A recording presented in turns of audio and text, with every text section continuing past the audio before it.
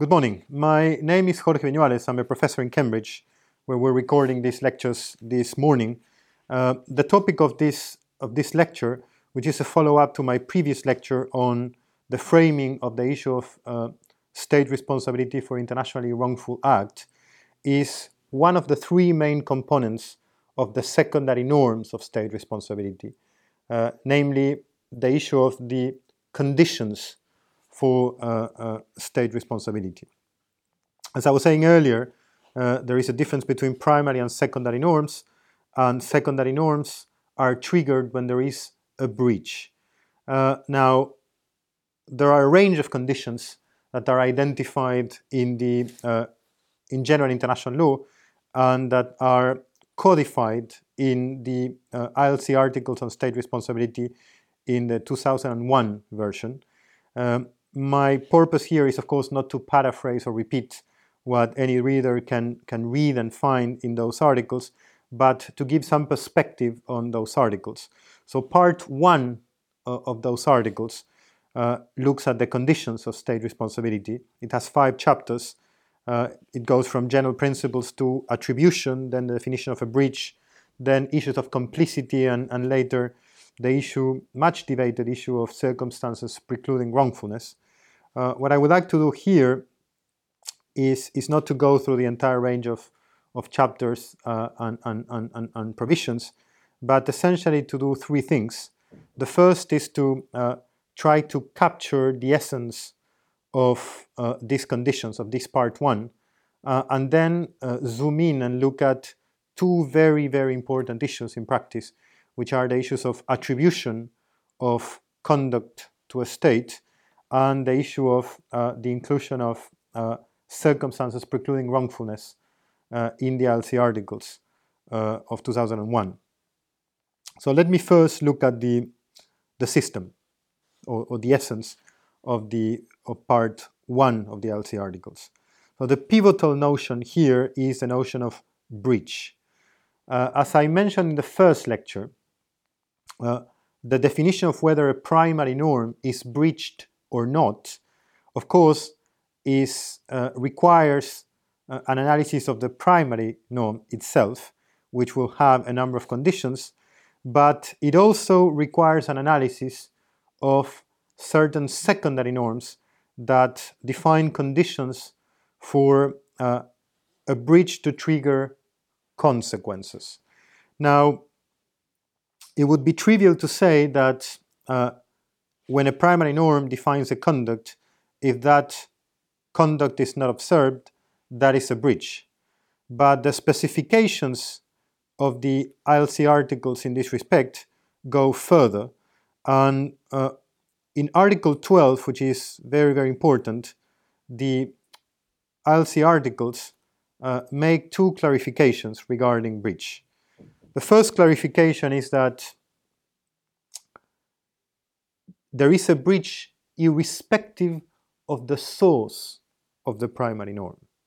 So irrespective of whether the primary norm is based on a contract that is a treaty in international law, or whether it is based on what could be seen as common law, which is customary international law, or whether that is a general principle of law as recognized in Article 38, 1c of the Statute of the Court, or whether that arises from a unilateral act that creates a binding commitment for reasons of good faith, or any other source, any other formal source of international law, well, the breach and the triggering of the consequences is in a way colorblind to the source of the primary norm. That is very important because it shows the difference between international law and domestic law, and possibly it would be a confusion to think that because a primary norm arises from a treaty and not from customary norm, the customary international law of state responsibility would not be applicable. Now, the second consideration, which is very important and may appear trivial, but it's absolutely not, is the fact that a breach is also colorblind with respect to the character of the primary norm. So not just colorblind with respect to the source of the primary norm, but also the character. And by character, the meaning of the term character in the LC articles is whether a norm is more or less important, whether a norm is a synallagmatic norm, a sort of a private reciprocal norm, or it is much more of a norm that could be assimilated to public law, for instance, human rights.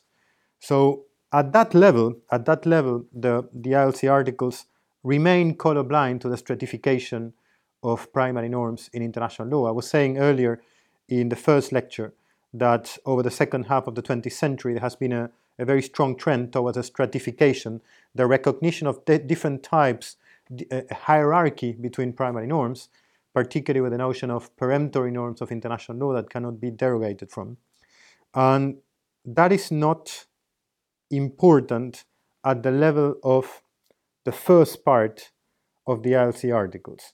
So that is something to keep in mind. The ILC articles, the first part, not the second and third, but the first part of the ILC articles that define the conditions of breach, they apply to any primary norm, irrespective of the source and irrespective of the character.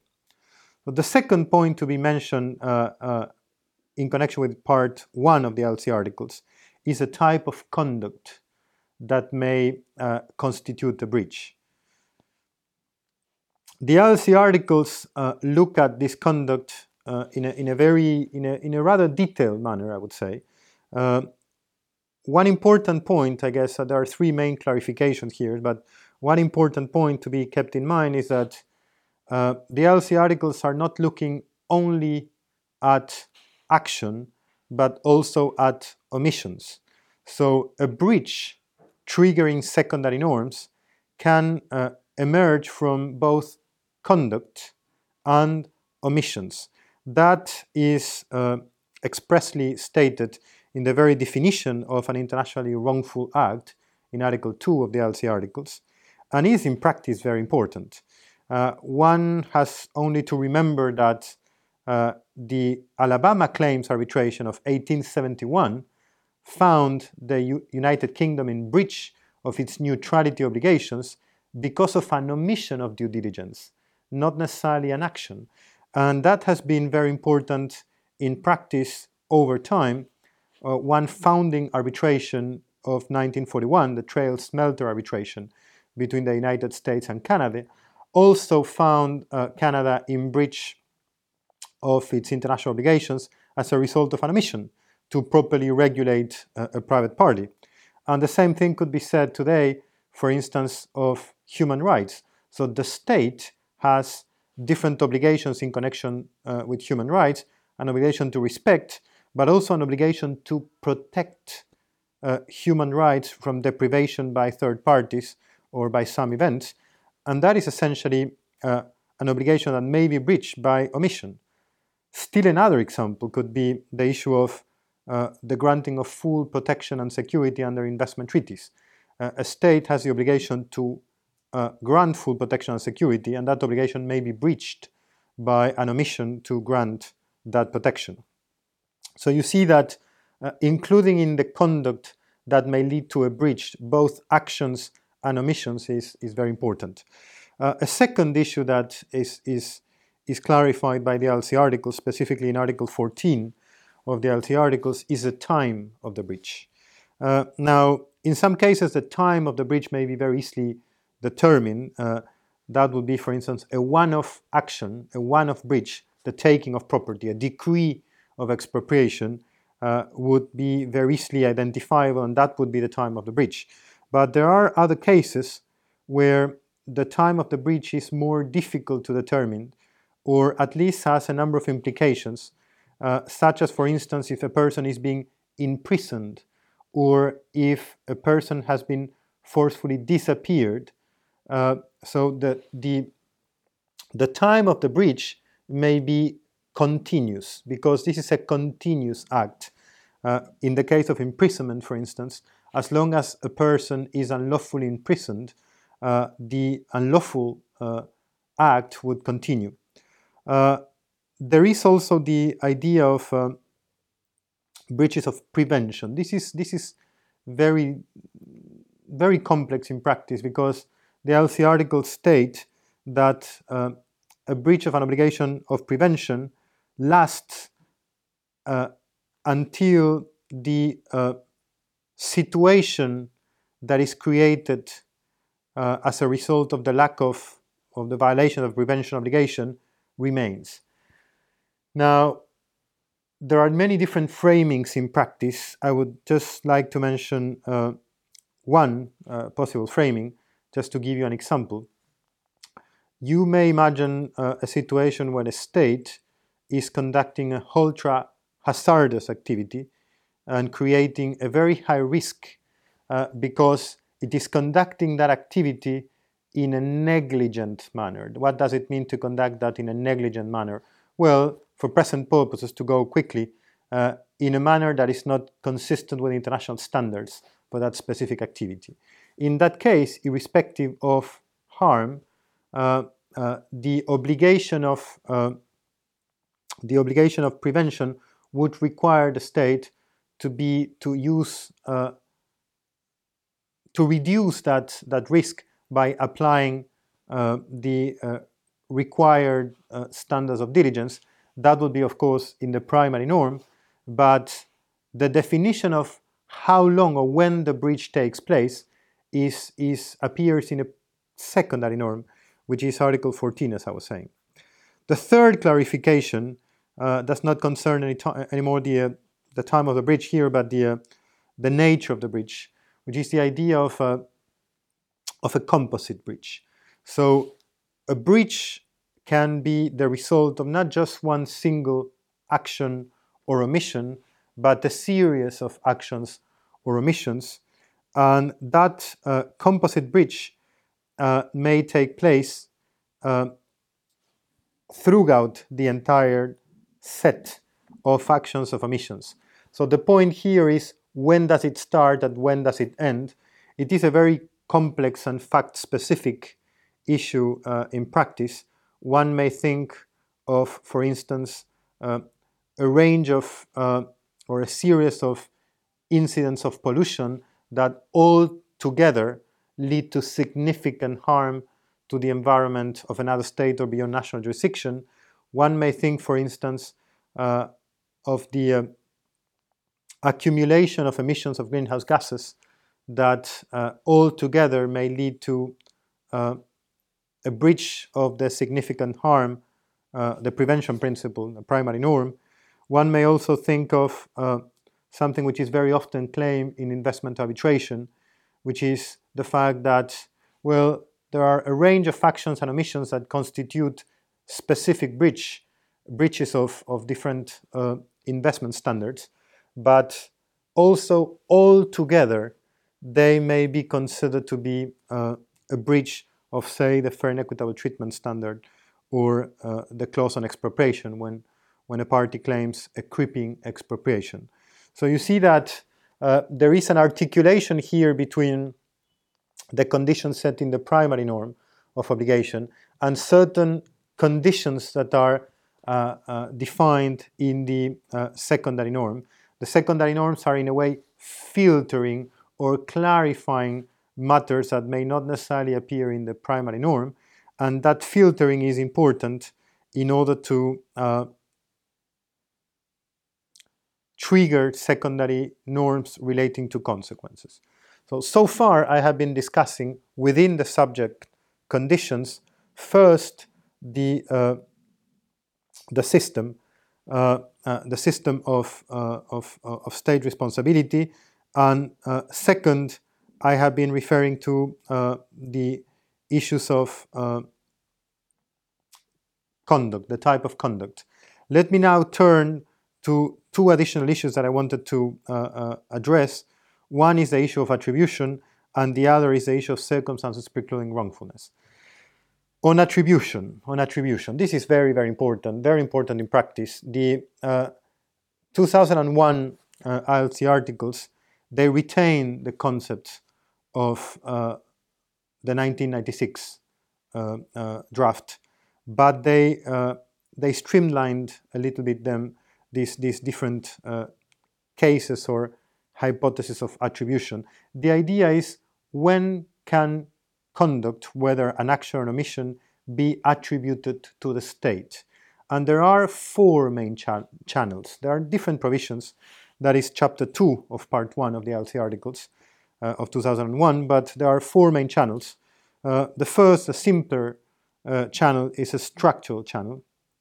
So any organ of the state that is an organ of the state by virtue of the law of the state will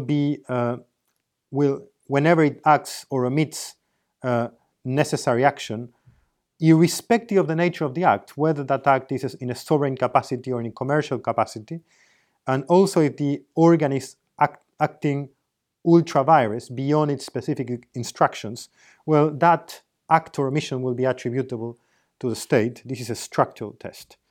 The second channel through which conduct can be attributed to a state is not structural, it is functional. And that concerns particularly a range of instrumentalities, entities, through which a state may perform a number of public functions. Typically, these entities have a separate legal personality, and the actions or omissions of those entities will be attributable to the state on the condition that these entities, these instrumentalities, are empowered with the exercise of public authority, and that the action or omission in question was in the exercise of that public authority. So as you may see, there is a big difference between these two options, the structural and the functional test, and it's the fact that here, for the functional test, the nature of the act is very important.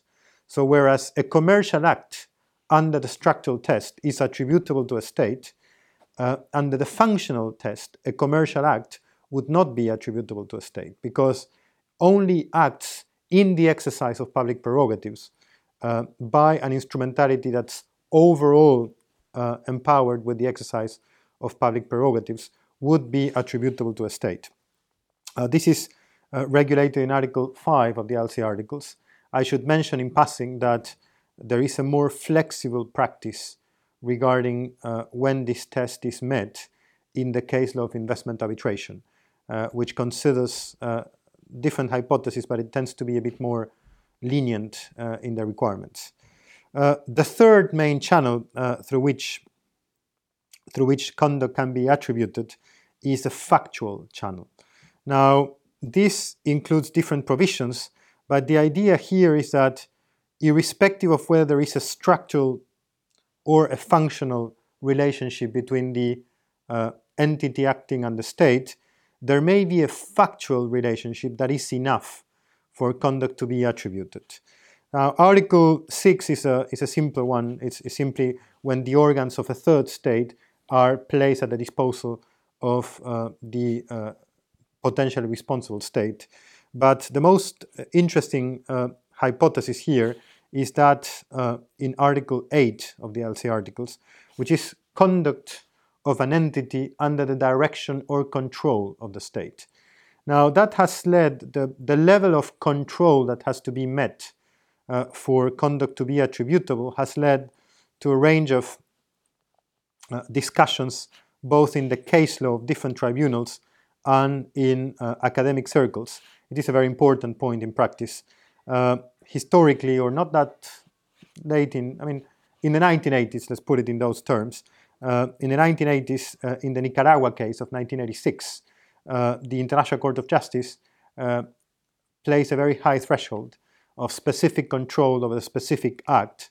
So the conduct would not be attributable to a state unless there was really specific instructions, specific control over the act, not just over the entity. That test was somewhat called into question in the 1990s by the International Criminal Tribunal for the former Yugoslavia, that applied a different threshold, that of a general control over the entity that is acting, and not necessarily the control of the specific instruction over the action that is performed by that entity. But in the 2007 genocide case, the International Court of Justice clarified that the test under general international law is that of specific control, and that is a test that is reflected in Article 8 of the ILC articles. I should mention again that the investment case law has been a bit more lenient and more flexible in this respect, and that that is important because in practice it will make a big difference for the attribution of conduct. The last channel through which, apologies, I have to mention just Article 9 in passing, which is still in the factual test, which is the de facto organs, the idea of private non-state actors exercising functions of the state in a situation where the state is not present and where the state should be present. So now let me move into the last channel, so structural, functional, factual, and now the last channel is the retrospective channel, which is essentially when the actions of a non-state actor that is an insurrectional group and becomes either the government or a new state, those actions of the insurrectional group are not, of course, attributable to a state, or they are only attributable to a state only if the group becomes the government of that state, or if the group manages to establish a new state. So in that case, it would be attribution. The second, probably very important hypothesis of a retrospective attribution is when a state endorses the actions of a non-state actor that were not performed under directional control. That is Article 11, and a good example of that that the International Court of Justice found was the 1980 Tehran hostages case that the court decided and clarified this hypothesis of attribution. So this is what I wanted to say about attribution. A very last component that I wanted to mention in this first lecture on the conditions is the issue of circumstances precluding wrongfulness.